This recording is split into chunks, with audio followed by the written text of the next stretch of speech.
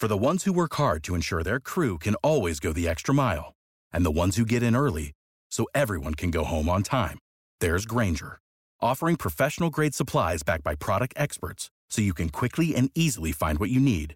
Plus, you can count on access to a committed team ready to go the extra mile for you. Call, click Grainger.com, or just stop by. Grainger, for the ones who get it done.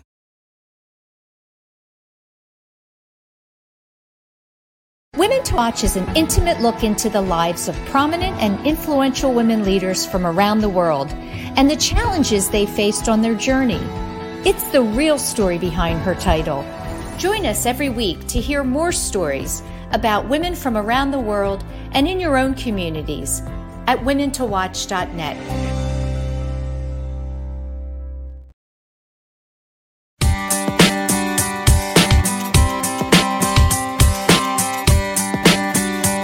Hello, everyone, and welcome back to another week of Women to Watch. I'm Sue Rocco, and it's so great to be here. Joining me in just a moment will be Kira Strong, and Kira is the Executive Director for the City of Philadelphia's Rebuild Initiative. So we're going to be hearing about her life story and all the work that she's involved with in improving and really making more beautiful our rec centers, our parks, and our libraries. It's going to be a really interesting conversation. As always, stay with us during the breaks where you'll hear from our Watch team of on-air contributors and sponsors, bringing you news and information from their own organizations and industries. And for all information on the show, visit womentowatch.net. That's women, the number 2, watch.net, N-E-T. So now I'm very excited and honored to welcome to the show, Kira Strong. Hi, Sue. How are you? I'm doing well. How are you? Good. Thank you so much for having me today. I'm happy to have you, and thank you for kind of joining us last minute. This was an update to our lineup, and I'm thrilled to have you. I'm really excited to learn about the work that you're doing in my beloved city where I grew up. So I did want to start off the show and talk a little bit about your background, where you grew up and came from. I think it's really interesting and cool that you were born in a rural part of Albany, New York, in what you describe as an old farmhouse. Talk about that a little bit. What was the community like, and how did you spend your time as a kid? Yeah, no, it's a far cry from Philadelphia, right? Right. Yeah. My beloved and newish, no longer hometown. I grew up, on a tiny rural town along the Hudson River in upstate New York, not far from Albany, and lived in 2 different farmhouses actually during my childhood before moving to a suburb of Albany for high school. Okay. So lived in fixer-uppers and, old houses, small school, small community, went to elementary school and junior high there. Spent a lot of time at my local library and playing sports and doing the stuff that kids do. And it was really an adjustment moving to a suburb that was quite, with school quite a bit larger. But I was really eager by the time I was in college and after to live in a city. So loved the energy and the vibrancy of city life, and came to Philadelphia in my early 20s and never looked back. Never left. Can you talk to me a little bit about your relationship with your grandmother? I know that, your grandmom and mom and dad were all artists, really, which is, kind of speaks to where you got that interest. Tell me about her. Yeah, I am. So my grandmother was, an art student, and then worked as a buyer at department stores. She had great taste. She modeled a little when she was younger, and became a painter, watercolor painter, later in life. Sold her work, traveled a ton, did a ton of painting of nature, painting of animals, loved animals. My mom and my dad also were in the arts initially, although then transitioned into second careers. And as we were talking about the other day, I think that probably helped inform, my interest in things feeling and looking beautiful and pleasing to the senses, and probably growing up in spaces, my grandmother's house was such a fun place to be and so pretty and, just well designed, and you always felt comfortable. And same in the house I grew up with my mom. So I have to think that probably helped inform my interest in how space feels and what we do to make spaces, whether they're public spaces or our home spaces, welcoming and interesting and lively and places that people feel like they belong. Yeah. Tell me a little bit about the impact. Your mom and dad divorced, and that's always tough on children. Yeah. What impact did it have on you? I think, in some ways, I think I was lucky that my parents divorced when I was very young. I was 2. So I didn't really grow up knowing anything different. Right. But what I did know was, I lived primarily with my mom.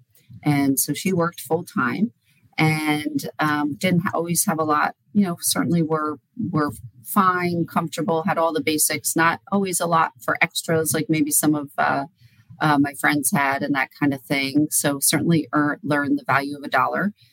Certainly started working early and was needed to pay for my own things and all that good stuff. But I think what I saw was the hard work ethic.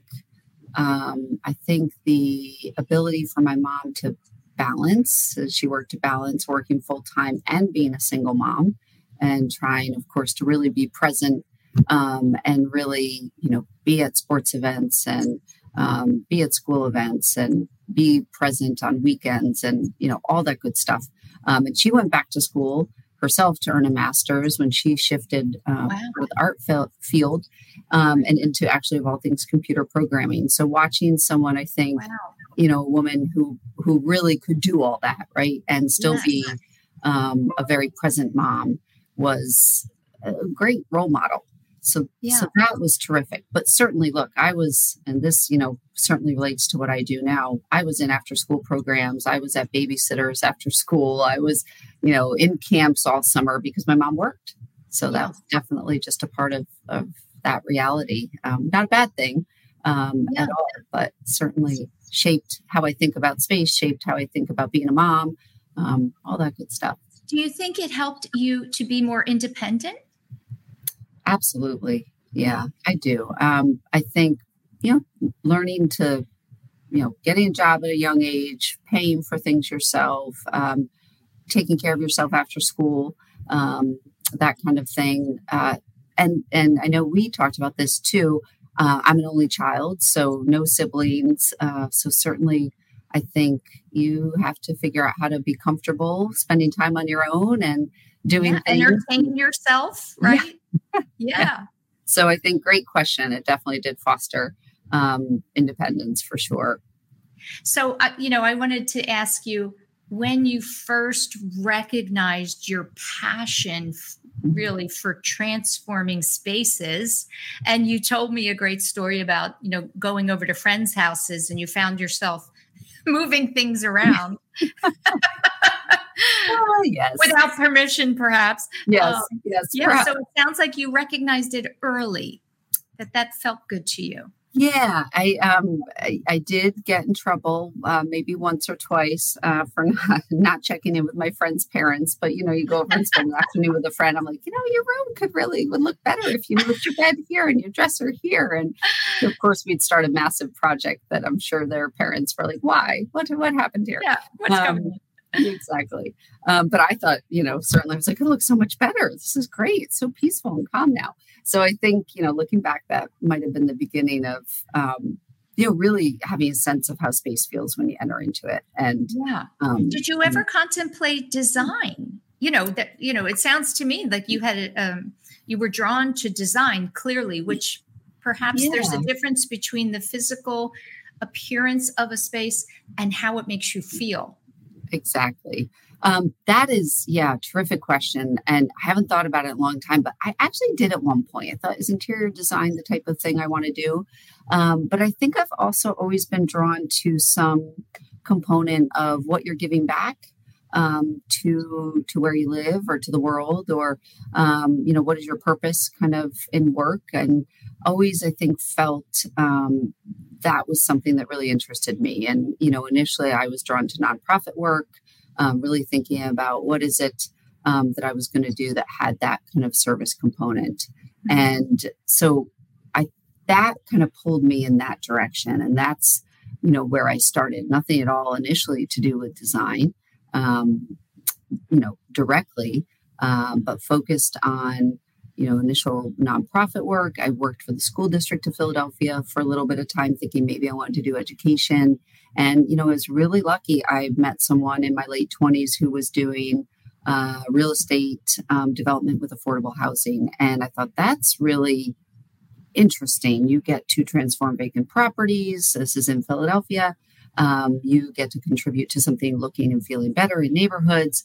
And how did you get there? And what degree do you have, or what do you do to do that kind of work? And she said, I have an urban planning degree, a city planning degree. So that really that meeting set me down the path of pursuing urban planning, and really has become that mix of, like you said, the design component, how spaces make you feel, along with, for me, that how am I contributing to creating, not to sound too lofty, but a better place to live in. Where did that sense or the desire to be of service, to make a difference, where did that develop in you? Did you experience something when you were younger or witness that? Yeah, I don't know if I can pinpoint one time or place. I think, there could be seeing the disparity from the rural town that I grew up in, which was pretty poor, to moving to a suburb of Albany, which was actually fairly affluent. And I think really registering as a 13-year-old the difference between the two spaces and places and the quality of life for families in each of those towns. And I think that probably resonated in terms of, okay, there are all sorts of places, and maybe there are options, and sometimes maybe there aren't options. And so what are we doing? How are we thinking about creating more of a level playing field and more of a world that we all live in and all can thrive in? So maybe that's an excellent question. Yeah. I want to share this quote. You said, I love creating beautiful spaces for children that make them feel valued and safe. I love that. Who wouldn't want to do that? We want every child to feel valued and safe. And I just wondered if you could describe, why do you think it's so important for our surroundings, or how do they affect our well-being, our overall well-being? Yeah, I think about that a lot in the work I do with Rebuild. We're addressing a lot of rec centers and libraries that haven't seen any kind of significant investment in the space, in the buildings or the playgrounds or the playing fields or the outdoors in many, many decades, some, maybe 50 years. And that's not, unfortunately, an exaggeration. And you walk into these spaces where, the floor is decaying. There's the windows haven't been opened in 10 years. The quality, the lighting is poor. If, maybe partially working, the bathrooms are not in great shape. And you just think, how would I feel if this is what I'm being offered from my city or my town or society, if you want to go, bigger? It doesn't feel good. It doesn't give you a sense of being valued, or that you're important, or that you're deserving or worth more than that. And I think that's an incredible misstep and an incredible, I think to set up our children for that level of expectation of their worth and value doesn't do them any service, isn't certainly good for anyone. And so the ability to create a space that's beautiful, that has amenities and services that kids and families need, whether that is a playground or it's a classroom space for an after-school program, whether it's a computer lab and a rec center or a library, so you can do anything from job searching to homework research, or just play around and Google whatever you want to Google. It's really important to have those spaces that facilitate those kinds of programs. And then, of course, layer on top, spaces are really important. But I think what spaces are important as is catalysts for programs and services. And programs are run by people. And it impacts the way the people who run programs feel and what their energy and what they're communicating. And all of that together, I think, really creates the special, the magic that can exist in public spaces like rec centers and playgrounds and libraries. So that beauty and providing that sense of beauty and safety for children, I think, is hopefully one of the critical pieces that sets kids up for success in life. I think it's very difficult to be inspired in kind of a dark, dirty place, right? And that inability to be inspired, I think, is what's really missing for kids. Yeah, you said it perfectly. And we all need that inspiration, right? Yes. Everyday life isn't always easy, and everybody encounters challenges. And I think the ability to feel some level of spark or joy or inspiration, or just also, we talk in our team, and I'm very lucky to have a phenomenal team here at Rebuild. Remembering too that part of all the work we're doing, and it's been a big push. We're really trying to address a number of sites across the city. We have 72 different sites. We're in neighborhoods all across the city. But look, it's all about also having fun. These are spaces where you're supposed to go and have fun. So regardless of what happened in your school day or what maybe is happening at home or whatever else is going on, these should be spaces that are safe, where hopefully there's someone running a program that cares about you, and that, you can hang out with your friends and maybe just have some fun. So it's really, I think we forget that sometimes. So there's so many other pressing issues for sure, but that's a key component. Yeah. Key component. Yeah. So I was stunned when you said to me there's over 400 rec centers, parks, libraries, and 90% are in bad shape. That's troubling. It's sad. Yes. Of course, excuse me, it often comes down to money, funds, and people have different ideas of where money should be invested. I wanted to ask you what is your, how do you go about negotiating with people to get them to come to your side, to understand why this area needs attention? This is where we should invest and spend money as opposed to other things. Yeah, and that's a tough one. And the need is just so great. And I think, in some ways, we're fortunate that some of the selection process is behind us at this point. We tackled that early on in the program. About 5-6 years ago, with city council and the mayor and certainly community members and constituents all weighed in to really come up with what the list that Rebuild would tackle would be. And of course, we looked at a number of data points. We talked to a number of people and really tried to figure out where are high need sites in high need neighborhoods. And so that's the majority of the Rebuild sites that were selected. And we use data such as health indicators, crime indicators, poverty indicators. And then we also looked, and those are what we called kind of our equity data set. And then we also looked at an economic growth data set. So we looked at residential building permits, we looked at household growth, and we looked at something called the market value analysis, which is really around where are neighborhoods that maybe are kind of trending down and maybe at a tipping point, and maybe a Rebuild investment would help stabilize that neighborhood. So that's really what we started with. And then we started talking with council people and residents around weigh in on this. This is what the data is showing us. And that's how we winnowed down to the 72 sites. And we knew it would be tricky. 406 sites across this city. So many have need, as you said. And we have a budget right now, it's at about $500 million. So it's the largest capital program the city has ever done at one time. Wow. And it's the largest, probably the largest at one time initiative nationally as well for this kind of public space.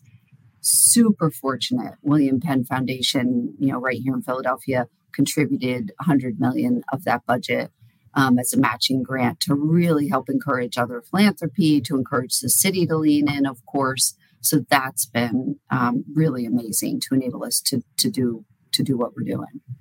Do you get involved, Kira, in fundraising, or is your focus just in design? Yeah. Okay. Yeah, no, we do. We are really fortunate. We have a small but mighty team of one person here at Rebuild, plus those of us who assist, who's working on fundraising. And we have been fortunate to fundraise just over $40 million so far.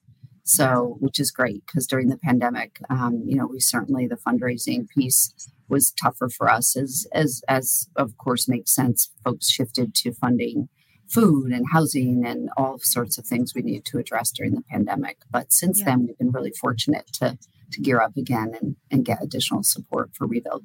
Good. Tell me what's your take on how, again, the initiative can help with crime? Mm-hmm. What is that connection, would you say? I think it's, and we certainly know in Philadelphia that that's something we need to address. And I think it's certainly a multi-pronged approach to addressing the crime that we're seeing. I think Rebuild is a piece of it. I think providing the safe spaces that, again, like I was saying, make children especially feel valued and set them up give them that base and that platform and that kind of guiding path for what is possible, I think is really key. I think having safe spaces for children to go after school on weekends, outside of school, having these spaces. Our rec centers are open till 9 at night. We have libraries now with weekend hours. I think that's really key, keeping our kids safe and providing something fun and different to do. So I think we're a piece of the puzzle. Unfortunately, we're not the only piece of the puzzle, but I do think we're really... it's complicated. Yeah. Yeah, for sure. We're going to go into our first break.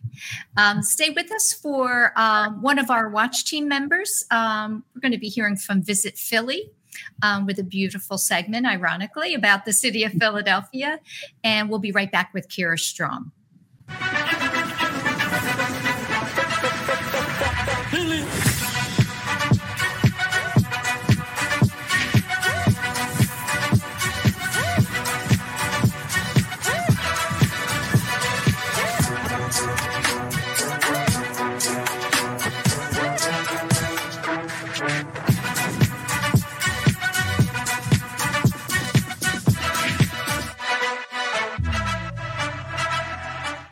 Welcome back. I'm speaking this week with Kira Strong, and Kira is the executive director for an initiative here in Philadelphia called Rebuild.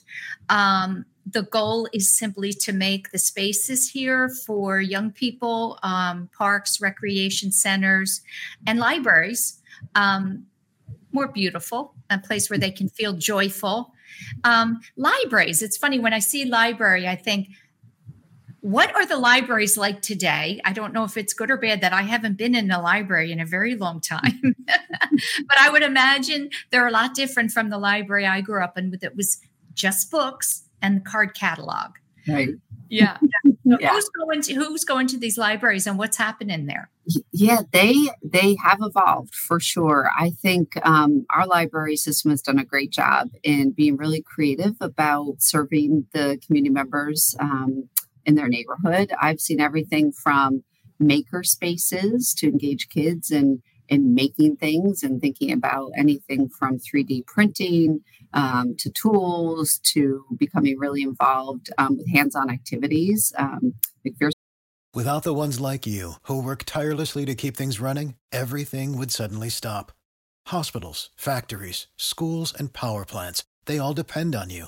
No matter the weather, emergency, or time of day, you're the ones who get it done. At Grainger, we're here for you with professional-grade industrial supplies. Count on real-time product availability and fast delivery. Call, clickgrainger.com, or just stop by. Grainger, for the ones who get it done. Library in lower North Philadelphia has a maker space, which is pretty neat. I've seen bird watching education. I've seen with bird watching kits you can check out. Everything, mushroom foraging workshops, you name it. I think it runs. It sounds like good, clean fun. Yeah, right? Exactly. And then all the regular stuff we remember, right? So certainly card catalogs, books. A lot of job seekers use the library for computers. and that kind of access for, the library even does something where they'll take your headshot to provide headshots for people who are job seekers. So just to name a few things. So it's really dynamic, the programming that they offer. Yeah. Kira, previously you had the role of deputy director. And I'm wondering, how did that prepare you for your role as executive director? Yeah, I know I shared, I felt so lucky to land in this role, knowing, already just being so interested in these public spaces in Philly, and came on board at Rebuild as a deputy director for design and construction after working in community development and focusing on affordable housing, commercial corridor development, really thinking about neighborhood vibrancy and neighborhood health. And so this was such a, great leap and kind of jumping pad from that work. And I came in really focused on how are we really physically going to do this work? Who are we hiring? How are we going to roll this out in, 8 to 10 years? What's that look like? And so I think being here from the beginning of Rebuild and all of the growth that we have seen, we started with a staff of 5 and quickly realized, I think, that wasn't going to be near enough staff to run a $500 million program with lots of expectations around getting things done and done quickly. So we're now a staff of almost 30, a little more than 30, actually. And I think being here from the beginning and learning kind of on the job, feet first and off we went, being part of the growth was really a great opportunity and helped prepare me for this role for sure. It's a big job, it's a big job. Were you fearful? Did you have fear that, can I do this? Managing people's very difficult, right? Yeah. And then having to raise funds and get people really to agree on things. It's a lot. So were you afraid? Yeah, of course. I think to say no, I don't know. How can you not? My parents always said, it's probably the right opportunity if you're a little bit scared. Mm. And if you're not scared, it's probably not the right opportunity, right? There should be a little bit of, how's this going to work? How's this going to happen? But when I was asked to step in as an interim and then asked if I wanted the position, it just felt like such an amazing opportunity that for sure would stretch and pull me. It's a multifaceted, as anybody who steps into leadership, this isn't unique. It's a multifaceted role with, there are a lot of goals of this program. In addition to rehabbing and renovating the spaces, we are also running a workforce development program. We're running a small business supports program.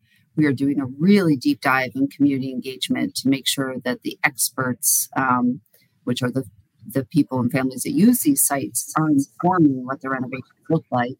All of these are not what the city normally does when it renovates something. So we added a lot of components. The mayor was really emphatic when the program started that the workforce on Rebuild sites should be reflective of the city of Philadelphia. So we have really high goals for diverse participation in the construction trades and the professional services on our sites. And we're doing phenomenally. We're hitting about 60% diverse and women participation for the businesses and the workforce on our site. And none of this would happen without a team. And I think I am always incredibly appreciative and need to acknowledge that not only the team here at Rebuild, but also, when we work in communities with residents or we work with a contractor, we work with design professionals and architects, it's all hands on deck. And without their enthusiasm and their participation, we would not have the successful program that we have and the successful sites that when, I think my team's really proud and I'm really proud when we cut the ribbon on a site, people are really happy with what they have. Sure. Yeah. And that's so key. And nobody does this type of work alone. And you know this and all the phenomenal women you've interviewed. So it really, it does take a team. And the management piece, absolutely. It's tough stuff. Yeah. Sure.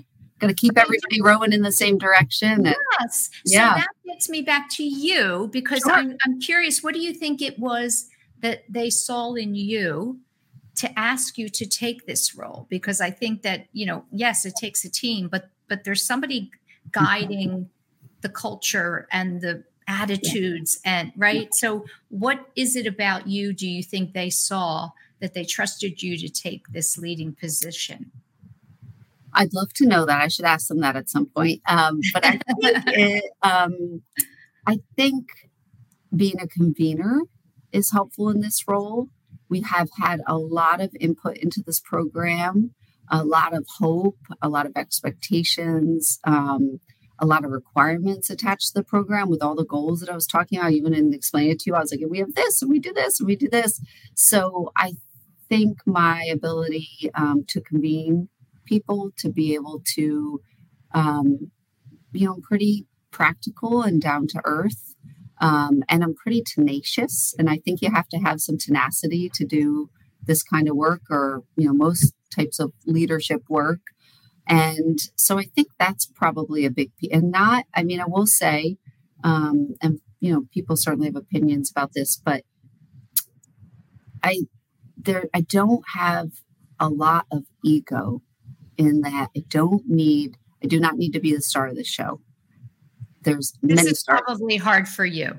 Yeah, exactly. Right. Interview, right? Yeah, exactly. So I think being able to create space for many people to be the star of the show is really important in this kind of work. And you certainly have to have enough leadership and enough energy and drive to be able to push the program forward and to fundraise and to get people on board to what sometimes can be, tricky situations and sticky conversations and all of that good stuff. But I really do think that being someone who can collaborate and convene is really, really key to this kind of work. Do you have, on the days where everything is going awry, and you're stressed and you're concerned and worried about whatever, do you have a mantra, something that you say to yourself, something that you lean on that grounds you again? Yeah, I don't know if it's a mantra exactly, but I certainly come back to this is such unique work with so much potential for impact that I just, for all the headaches and the frustration in those days, and most days something's going awry, I really do come back to the work and what we are landing on the ground, what's becoming of all of these efforts and what that means and how it resonates in this city, and the city which I love. And I think also I've got some really good colleagues here at Rebuild. And so that's really helpful too, being able to rely on your colleagues. That keeps you going as well. So maybe not quite a mantra. And then, look, I think we all need, go ahead. As I say, we all need sometimes, lately it's been even people outside of Rebuild or maybe outside of a project we're working on who just say, this work you're doing is very impactful, or they're much more poetic than I'm being right now, but they'll just pick up something about a project or just, I was traveling recently and someone said, that's a really cool job. And I was like, yeah, it is a really cool job. Yeah. So, and certainly this, but sometimes even hearing that from outside is always like a little breath of fresh air. Yeah. Not only that, it's not where you're working on a project that maybe is going to take years and finally there's going to be an outcome and it'll come to fruition. You continually see progress, right? So there's always something improving on a regular basis, right? Yes. And that is, I think that's unique that we get to actually see a physical product of what we've been working on. And sometimes, look, it takes a while. Design can take a year and a half, 2 years. Construction can take a year to a year and a half. It certainly doesn't happen overnight, but seeing tangible results of the work that we're doing, it's pretty special. Yeah. I really like that. Tell me about you. So you're a mom. You have a daughter, which adds a whole other element to your life, another element of worry. Here's a question for you. When you think of her, and it's very difficult, I think, for young people today to kind of manage just the influx of information and things coming at them. If there was one thing you could change for her? Maybe wave a magic wand, that would make the world a better place. What would you hope for her? That's a good one. You know what popped into my mind right away? I think because you said influx of information, I have thought often about the fact, my daughter's 14. I think it's hard to be a preteen and a teenager. And I've often thought, oh my gosh, what would I have done if I had all of the social media and all of that spotlight around when I was that age? I think that's really tough. So I will say that popped into my mind when you talked about influx of information. I think not having that pressure and that spotlight on our children would certainly be helpful for them. But of course, your mind can go to so many other places too, right? You certainly wouldn't wish the level of crime we're seeing and those types of things on, just I think all of our kids and families in general. But I think, we're also seeing really resilient children who have a lot of information at their fingertips and are figuring out how to do a lot of good with that information. So I think that's pretty amazing too. Yeah. Do you have conversations with her about, you're her mom and you have a big, highfalutin, important job in the city. So she's seeing that. That's a great example for her that women too can be leading, right? Yeah. Do you talk to her about that, rather than just be the example? Yes. But it's funny. I was just telling some coworkers earlier today, last night, she just happened to say, adulting looks really hard. And she said, and there's a lot of repetition. And I was like, so she's, watching us go to work every day. And of course, oh my God, so it was funny. And I was like, well, yes, you're right. But I said, I think being able to find value in what you do. And I said, I really like my job. And I said, I think that's huge. I said, not everybody has that good fortune. And if you don't really like your job, boy, could that feel repetitive. But when you do, and it's different every day, which this job certainly is, you can have some fun in there and you're challenged and it's energizing, not every day, but a lot of them. So we actually talked about that quite a bit last night. And I told her that I was having the good fortune of speaking with you. And so she was certainly curious about that. And we also talked a lot about the balance because it is a balance. You do have to really think about in leadership roles. I could be here 24 hours a day, 7 days a week. And I don't think the work would still even get done. And so I think being able to prioritize and figure out and then knowing when to kind of say, okay, I have many priorities and my family is certainly one of them. And so learning as you do as the years go by, how to balance that, I think is really key. Yeah. Is she showing an artistic side? No, not so much. She, I think, is, she's good at math and science, which my mom was too. Ironically, my dad, not so much. So she's kind of, we'll see. I don't know where she's like, maybe a doctor, maybe I don't know. So we'll see. We could use more good doctors. We could. Could. If I ask you, what's one of your most favorite spots in Philadelphia? Oh, that's hard. That's like choosing favorite children, right? Yeah, right. I think that about, some of our sites too, when we work across the city, they're so unique and they're so hard to choose between in terms of even, we did a ribbon cutting at Federal Square in North Philadelphia, and the community energy and input at that site, and particularly one community leader, Miss L. Boy, I hope I can be like her when I grow up. She is absolutely amazing.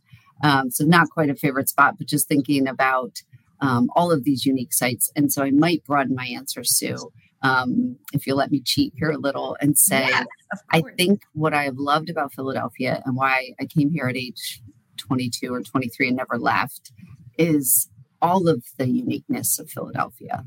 I love that we're a city that, has neighborhoods that are distinct and unique and have their own personality. And I see that, every day in all of our rebuilt sites. No site is the same. We do not do a cookie cutter approach. Every site needs and wants something different.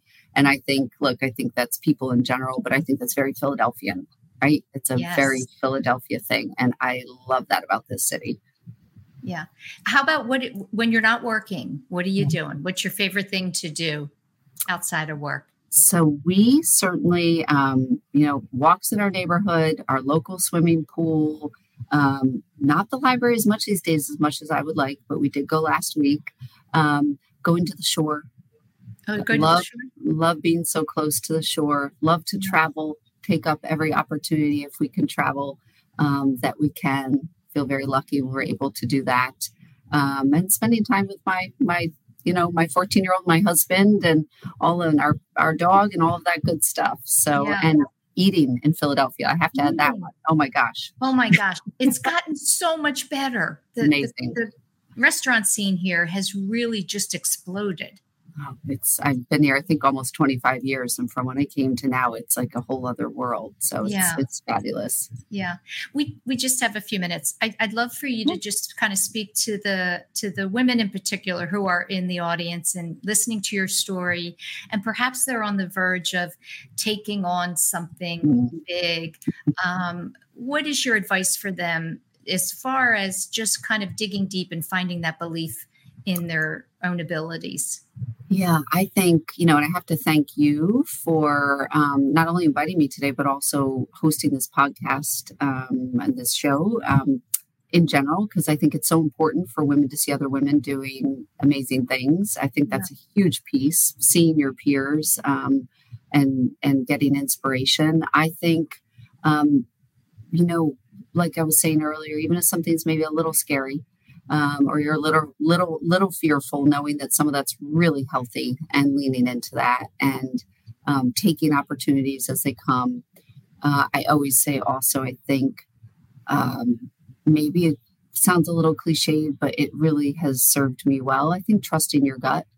Mm-hmm. When you have an instinct, listen to it. I think that's really key. I've talked to my daughter about that.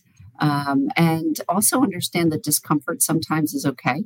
I was just talking to a dear friend this morning who started a new job, and we were talking about the fact that you're always uncomfortable in a new job. And for me, I think it might take longer than most people. I think it's a solid 6 months of trying to figure out who, what, when, where, and why, and getting context and taking it all in. And so, being okay with some of that and knowing that doesn't mean that things aren't going well or that you're not successful in what you're doing.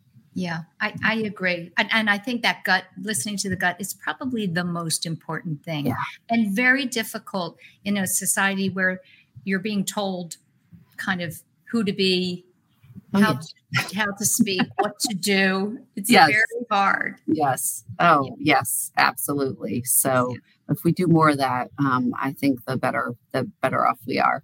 Yeah. Well, I am so grateful that you took time out of your busy schedule. You're probably jumping right back to a meeting or something. Yeah, something like that. Yeah, I'm rooting for you because I just love to see anything that improves the beauty of the city. Oh, thank you so much. Thanks for hosting this, for being who you are, and bringing us all into these conversations. And thanks so much for today conversation. Yeah. Thank you, Kira. I appreciate that. Stay with us. You'll see a beautiful spot from one of our sponsors, Penn Community Bank, and I will be right back. From Philadelphia to the Lehigh Valley and everywhere in between. For 150 years, Penn Community Bank has been a part of your neighborhood. Helping businesses start, supporting families as they grow, and staying connected to the people and places that make this region special. It's who we are and where we're from. Penn Community Bank. Here we are, and here we grow. That's it, everyone, for another week of Women to Watch. Thanks so much for tuning in. Next week, I'm going to be speaking with Kazar Fatmi. She is from Sweden, actually, and she's an incredibly successful journalist, keynote speaker, and documentary filmmaker. Thank you, as always, to Helm Creative for helping to produce the show, and to all of our sponsors and Watch team members. Have a great week, everyone. We are CHOP, and we can't wait to show you around. We're the nation's first children's hospital. Now, a care network with more than 50 locations that continues to expand. 3 state-of-the-art research buildings with 1.5 million square feet of space. We have grown from 12 beds 165 years ago to nearly 600 beds and one of the best children's hospitals in the world. We have a level 1 trauma center, 11 floors of patient units, more than 20 operating rooms, first of its kind delivery unit for babies with birth defects, a separate cardiac operative and catheterization suite, and places to learn, like our internationally recognized simulation center. We have trained generations of leaders in the field of pediatrics. We are world leaders in medicine, surgery, and science. One of the top recipients in NIH funding for pediatric research. In this building, pioneers in CAR T therapy, mitochondrial disease, brain tumors, hyperinsulinism, and other rare diseases. Here, groundbreaking work in fetal surgery, genetics and genomics, and neurology. In our newest building, leaders in social determinants of health, clinical informatics and epidemiology, autism, trauma and injury prevention. Our patients come from every state and 115 countries.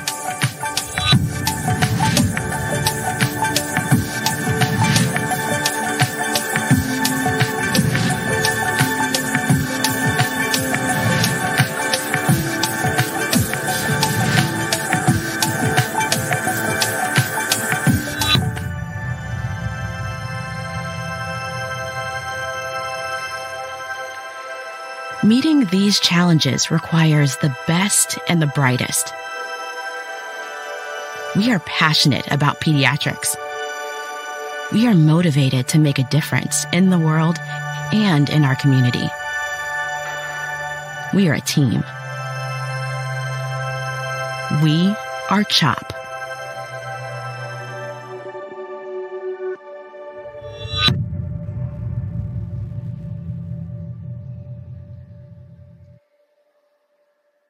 Do you stream on a Roku, a Fire Stick, Google TV, or Apple TV? Now you can watch 6ABC 24/7 with the 6ABC Philadelphia streaming app. Watch Action News live. And the big story on Action News. Plus special programming, breaking news, and severe weather updates. Tremendous amounts of rain. Always on. Always the news team you trust. Watch 6ABC 24/7 on your streaming device. Search 6ABC Philadelphia and start streaming today. For the ones who work hard to ensure their crew can always go the extra mile, and the ones who get in early so everyone can go home on time, there's Grainger, offering professional-grade supplies backed by product experts so you can quickly and easily find what you need. Plus, you can count on access to a committed team ready to go the extra mile for you. Call, click Grainger.com, or just stop by. Grainger, for the ones who get it done.